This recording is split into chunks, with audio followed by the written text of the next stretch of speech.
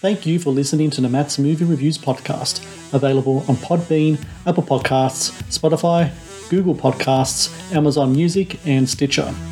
Also, please follow Matt's Movie Reviews on Facebook, YouTube, LinkedIn, Reddit, Instagram, and MeWe. And of course, be sure to visit mattsmoviereviews.net for the latest reviews, top 10 lists, and more. Now, on to the show. I was told that people who have gender dysphoria need to transition. Like, they can't survive without transitioning. And where I made a grave error was thinking that I needed to change my body.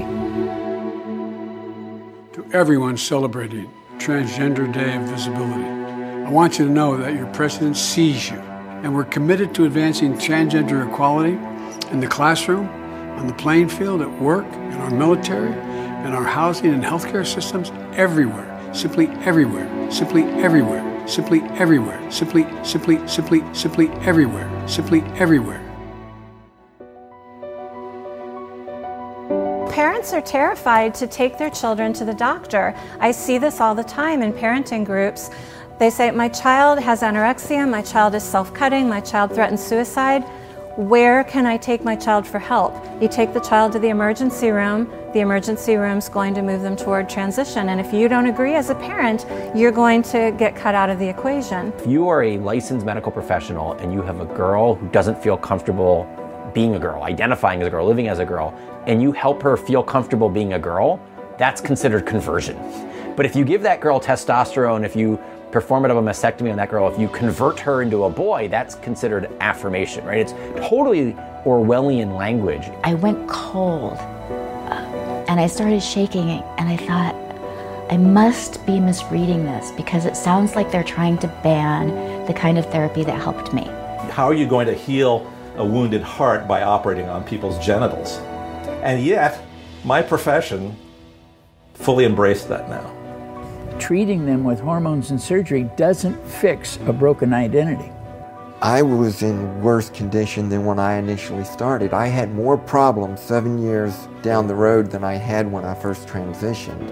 The present stage of the sexual revolution amounts to a vast intergenerational science experiment. I mean, essentially, in a nutshell, is a kind of a war with reality. So much of this movement, the trans movement, is it doesn't want to recognize the obvious limits to humanity. We want to be God to form our body in our image and make it how we want it to be.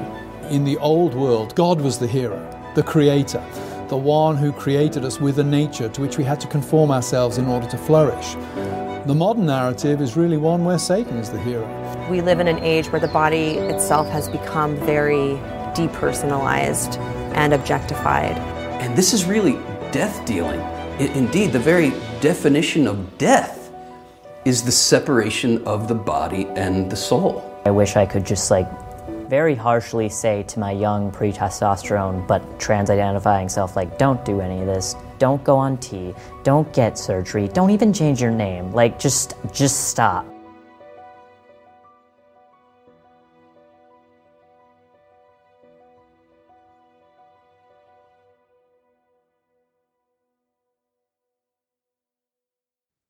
Hello and welcome to the Matt's Movie Reviews podcast. I am your host, Matthew Perkovich, and this is episode number 476.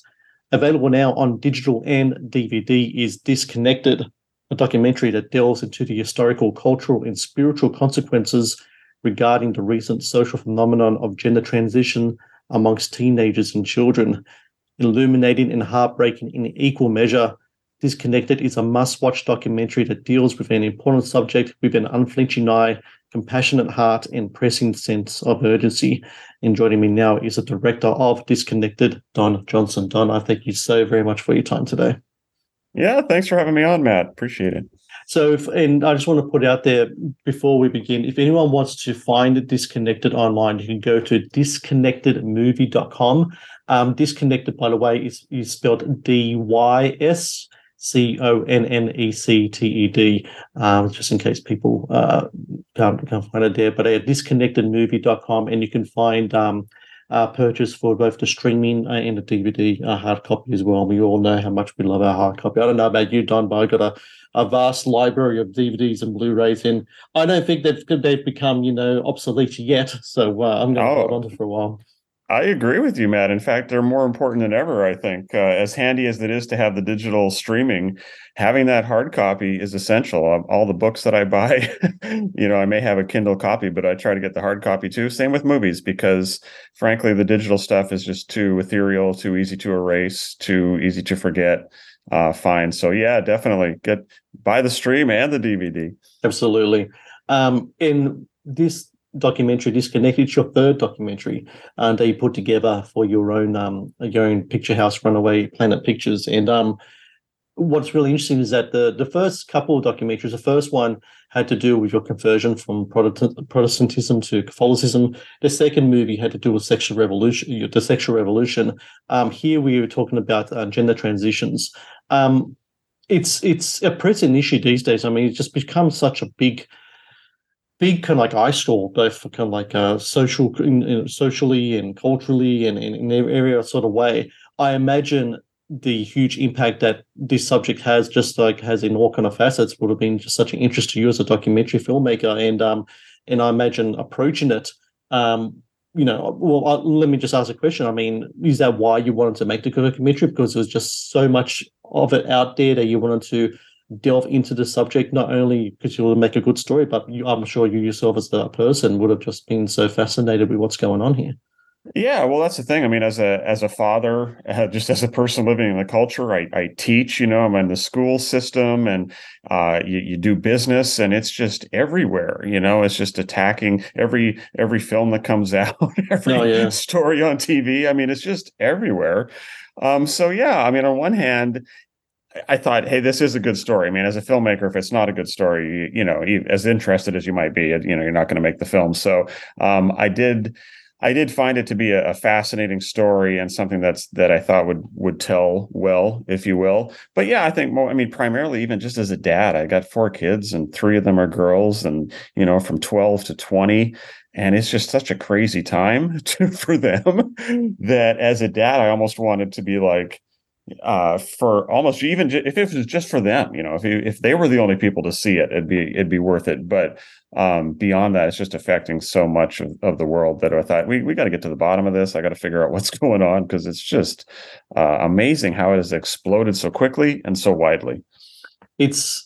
So I've seen a couple of documentaries in regards to this, and I've read a couple of books, and I'm always kind of like interested in the subject myself. And what's really fascinating to me is how in the last several years the alarming number of teenage girls have really taken on the whole kind of like gender transition, and from what I've read, this whole kind of gender dysphoria in a lot of ways is almost kind of equivalent to like maybe in the 90s where eating disorders or anorexia would have been really prevalent, or in the 2000s where perhaps like self-mutilation or cutting would have been really prevalent.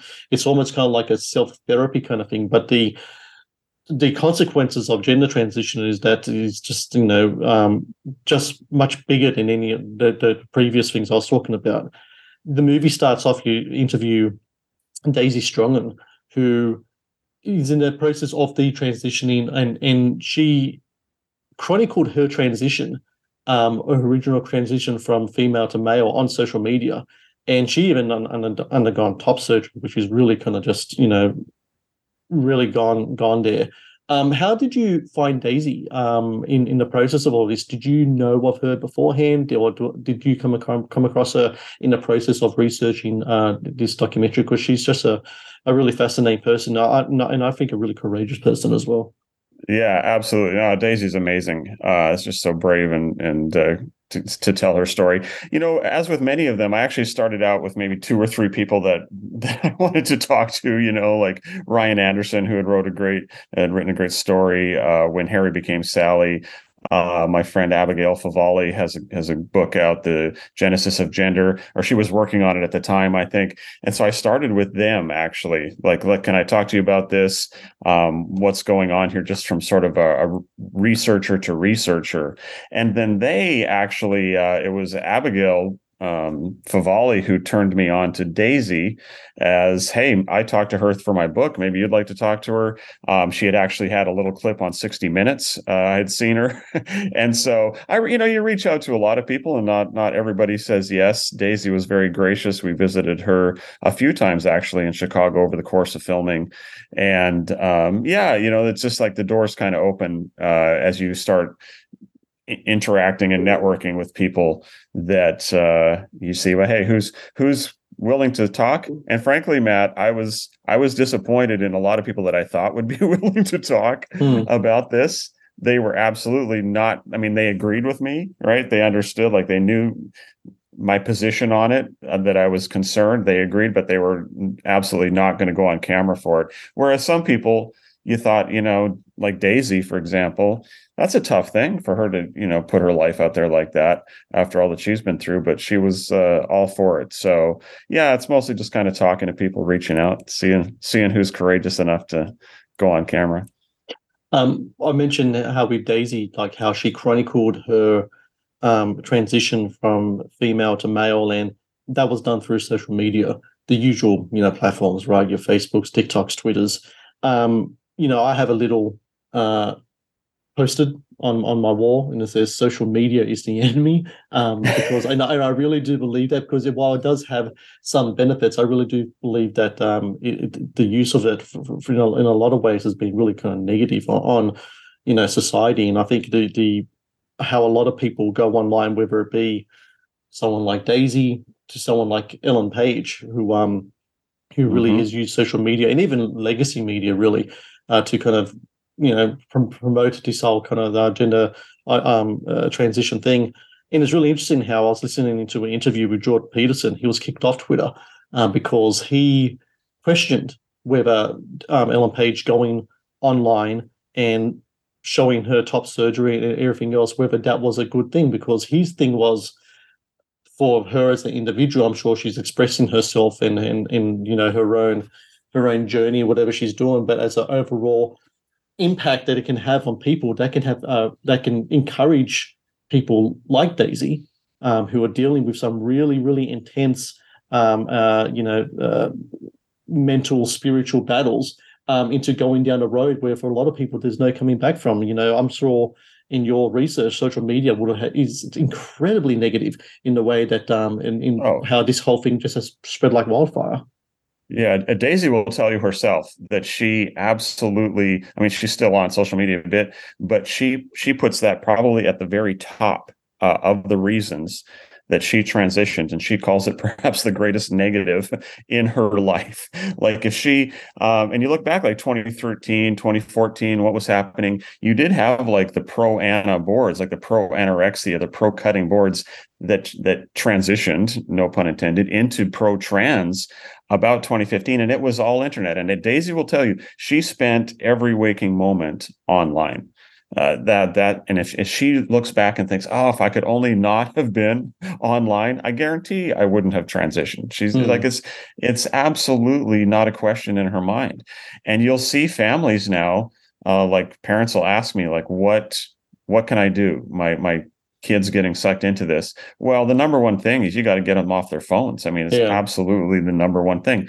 And if you do that, just anecdotally, the success rate in having kids, suddenly their gender dysphoria just isn't an issue, is pretty high. So yeah, you're completely right about this, Matt. The social media thing is just perhaps, there's other factors obviously, but as a medium, there's nothing that compares with the danger of social media.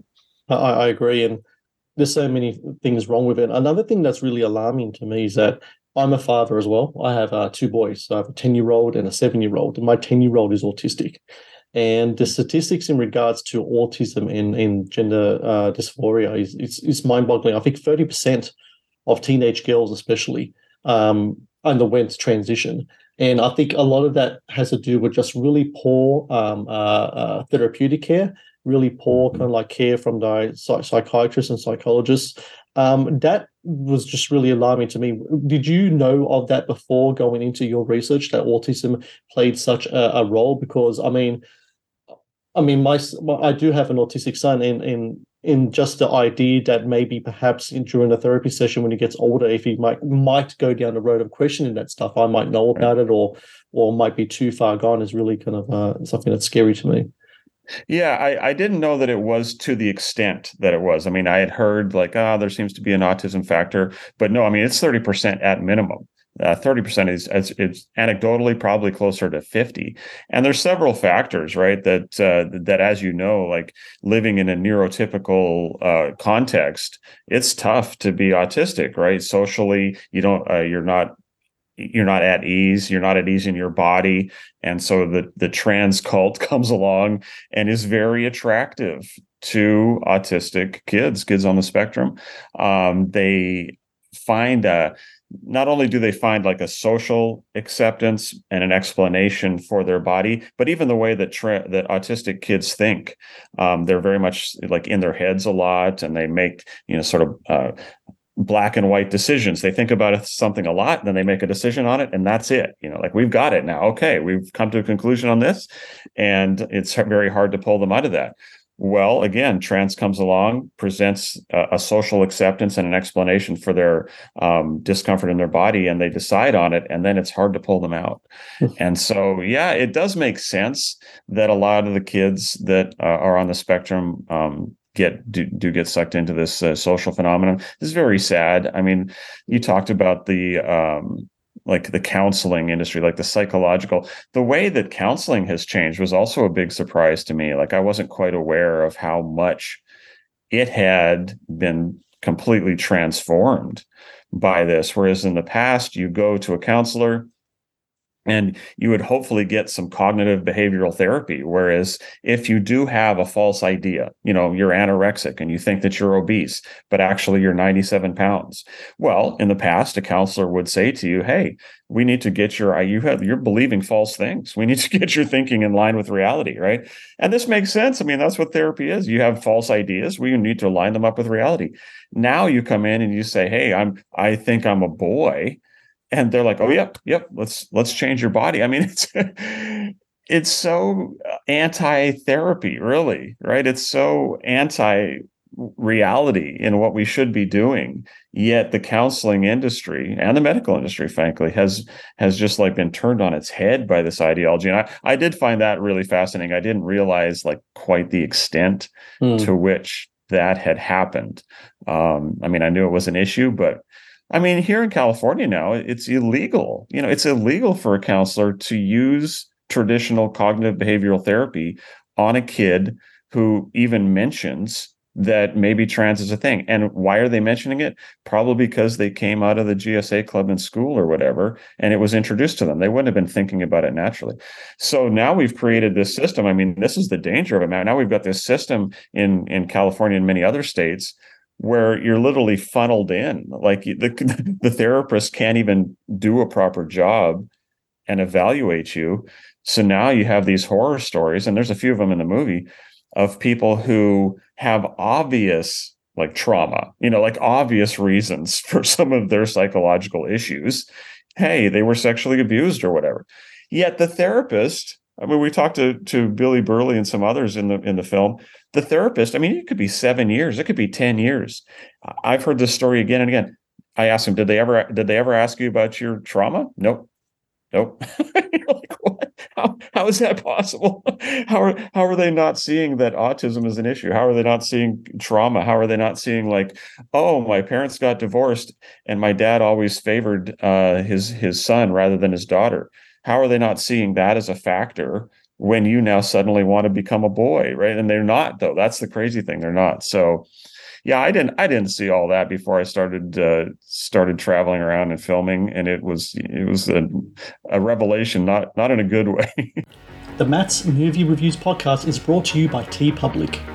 TeePublic is the world's largest marketplace for independent creators to sell their work on the highest quality merchandise. With over 1.2 million designs, TeePublic is sure to have something you'll love.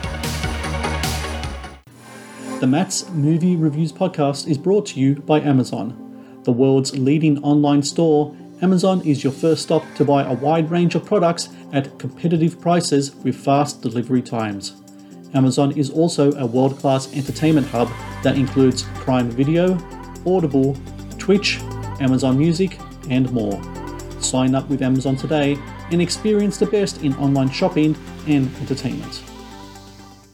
Please support Matt's movie reviews on Patreon. Get access to exclusive content, request movie reviews and top 10 lists, and help support my work.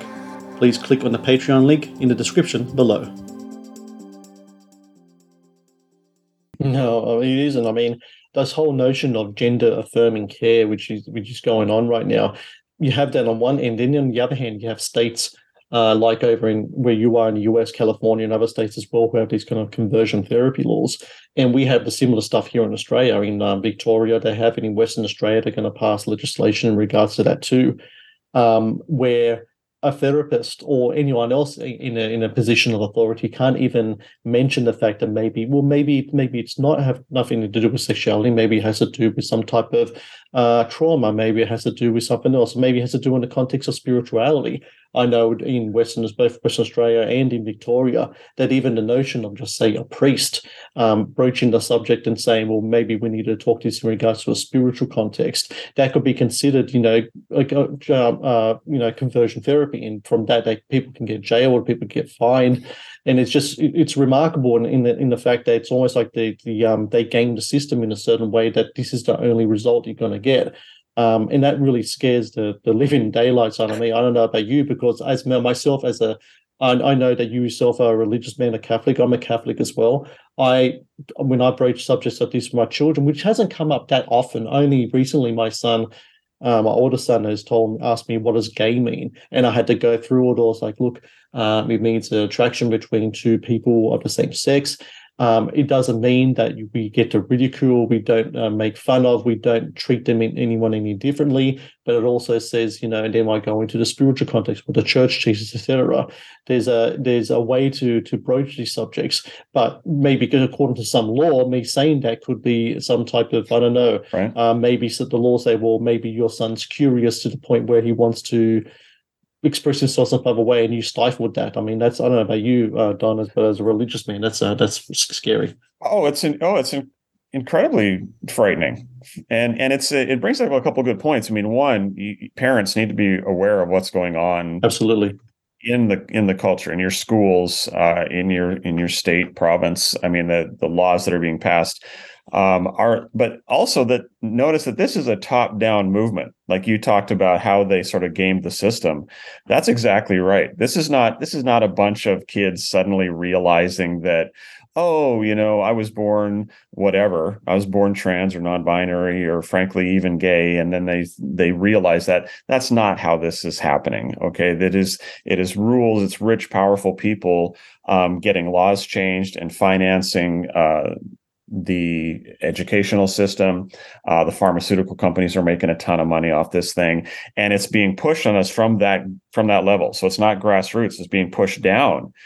And that, to me, people need to be aware of what's going on, because it's sold as, it's this, biological thing that we always have suppressed in the culture. No, absolutely not. It is a top-down movement being pushed by some very powerful people and companies that are making a ton of money and affecting that way. So change the laws, buy off the medical industry, for example. I mean, people don't realize, I don't know, I hope it's better in Australia, but in America here, I mean, the amount of power that pharmaceutical companies have. I know one of the first things that surprises people when they come to the States is how many pharmaceutical ads you see on TV.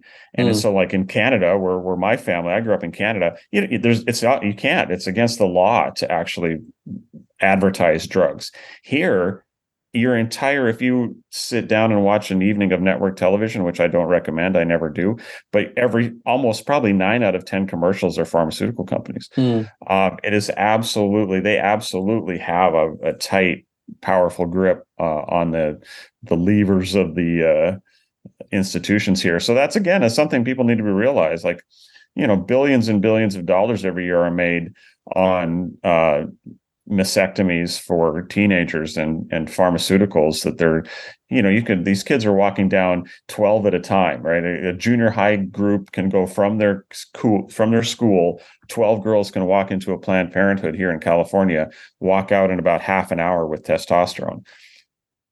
Parents, in fact, California is now a sanctuary state. You could come from another state as a 15-year-old, 13-year-old, without your parents' permission, walk into a Planned Parenthood here and get what amounts to chemical castration drugs off label and just walk out with them in half an hour.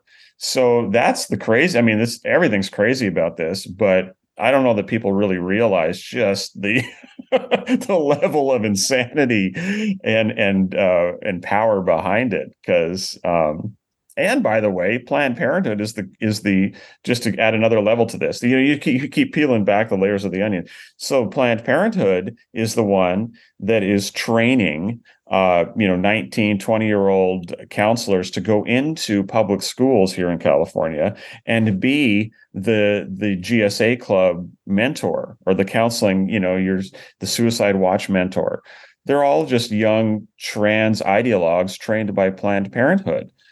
You look at even like the suicide hotline here in the States, the Trevor Project, absolutely run by trans ideologues. So that if you call the suicide hotline and you are going to get funneled into trans ideology, it's amazing in many ways the extent to which they've really sort of set this up. But it's something that we absolutely have to be aware of because, I still hear parents like, oh, I don't know, is it just a few people? They're not really doing surgeries on minors, are they? I mean, come on. No, I just saw a picture of a public school hallway, and the amount of propaganda just in one public school hallway is like flags and posters, and it's like you're walking through a gay pride parade, but it's not even just gay anymore. Of course, it's all the flags, and it's just like, no, we can't. We got to be aware of this, and frankly, we can't put up with it. I recommend now, and I've worked in public schools, but I recommend now here in California that parents get their kids out. I've never entertained the idea of having my kids in a public. They go to a Catholic school, so they don't. But fortunately, here in Australia, I think school choice is much more prevalent than it is in the States, and in America, it's really kind of that's a really pressing issue that's been going on there.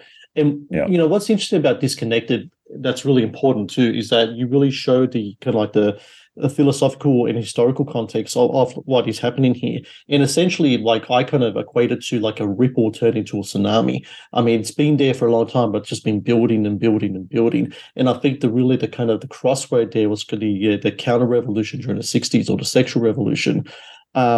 And you talk about a lot of kind of key figures, but even before that, like people like William Reich and Margaret Sanger and all these other people that can put the blueprint in of different kind of things, like say the feminist movement, where it's like this revolt against motherhood, revolt against us. I think I remember one of your people in your movie was talking about how we the sexual revolution really tended to ignore the fact that we are fertile beings. And they really kind of like try to separate the body from the mind, and how kind of like it was almost kind of like a hack in a sort of way. And then you be pumping with birth control and use contraceptives, all this kind of stuff. I mean, it's really amazing about how a lot of these things that people kind of look back on with kind of like fawning eyes, and how it's propagated in movies and in TV shows, etc. Really, that's the genesis of what is happening now. We're just seeing like the end crux of it, and unfortunately, we couldn't nip it in the bud all the way back there because that tie was just too strong, wasn't it? Yeah, that's the thing. So I connect it. I mean, there's a long philosophical, tradition, frankly, since from the dawn of time that we have tended to separate mind and body and not want to submit. But you're absolutely right. The 20th century and the sexual revolution, which went supernova in the 1960s, is based upon a separation of my identity from my body. So who I am is not related to my body. I am what I'm this ball of ideas or my will or my desires, but it's this mystical thing. It's a very superstitious is the way one Dr. Lappert, I think, describes it in the film. It's this I would call it a Gnostic dualism, to use the philosophical terms. Like your identity is out here and your body has nothing to do with it. Well, that has some consequences, but we didn't really realize that back in the 60s. And we didn't really realize that that's what was happening with, for example, the birth control pill. I think that when that came online, the ability to separate who you are, particularly as a woman, from your body, which is what the birth control pill does. Women are fertile beings. Men and women come together. Sex is a fertile project until you separate it in some sort of arbitrary, non-natural way. And that disconnection, one of the reasons we use this title, that disconnection of your will, mind, soul, whatever you want to call it, from your body, particularly in regards to women's fertility, I think led directly to all of this stuff. So you see an opening of the door then for, I think, directly into the gay movement, which led directly to the trans movement. And that philosophy of what it means to be human, what we're seeing now is no different from that second wave feminist ideal, actually. So it's interesting. I mean, it's interesting that a lot of the fight against the medicalization of kids is coming from traditional feminists and the gay movement, actually. So Gays Against Groomers is I stood side by side with them on the street, by the way. I stood side by side with here in Anaheim. We had a big rally just a few weeks ago, and I'm happy to stand side by side with the feminists and the gays and everyone else to stop this stuff. But I also am very clear when they asked me about it after the film. Actually, one of the first, we had a Q&A after the premiere, and one of the first questions was, well, don't you see this as an anti-gay thing? And I'm like, well, no, like, we're not, I don't think we're transing away the gay, for example. Like this actually, that's no, I don't think anybody's born in the wrong body. I don't think anybody's born trans. But I also, and this is going to be a little bit controversial to people, if I grant those two things, logically it also follows nobody is born gay, because that's the same thing. Your identity is in your desires and your will, and it is not in your body. Okay, it's an anti-body movement. It's not using your body in a natural way. So those all go together. That's the thing. I'm also anti-contraception, right? Which again, people, I've never even heard of that, right? Well, no, that's because it is separating your identity from your body. And this is just the Catholic position, by the way. I mean, it's just church teaching on this, but it's also the classical, like up until 1930, this would have been the classical Christian position, and frankly, every other civilization in the history of the world up until yesterday. I mean, this is not, yes, it sounds radical now, but that's only because the last 100 years have been so crazy, like so insane, that we've rejected so much of what humans have always known. So that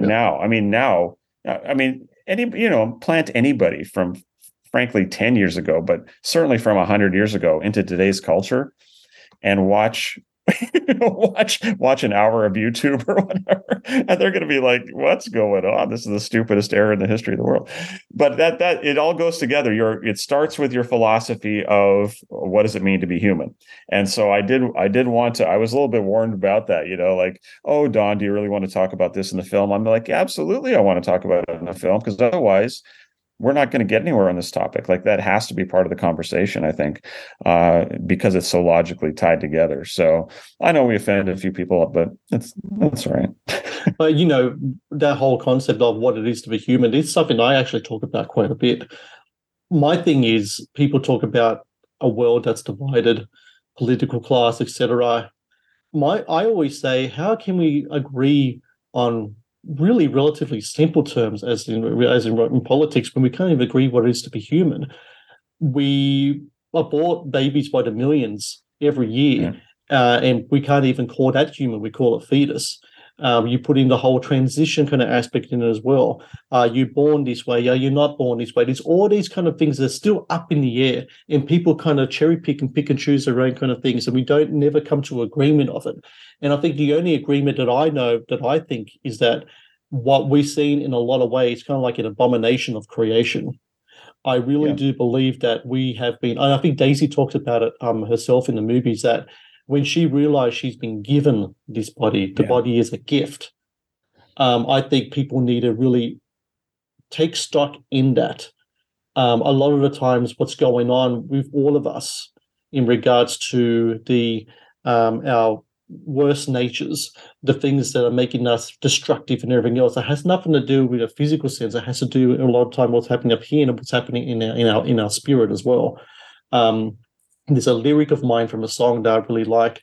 It goes something like, a bleeding soul becomes a bitter mind. You really need to clean up the stuff that's on the inside to really make everything else work. And I think what we're seeing in Disconnected and a lot of other things going on right now is the opposite. People are trying to work from the outside in. I don't think that works. It really doesn't. And I think there's a kind of like almost kind of like, I don't use the word flippantly, but it's almost kind of like a satanic kind of a connotation to a lot of this stuff in regards to that.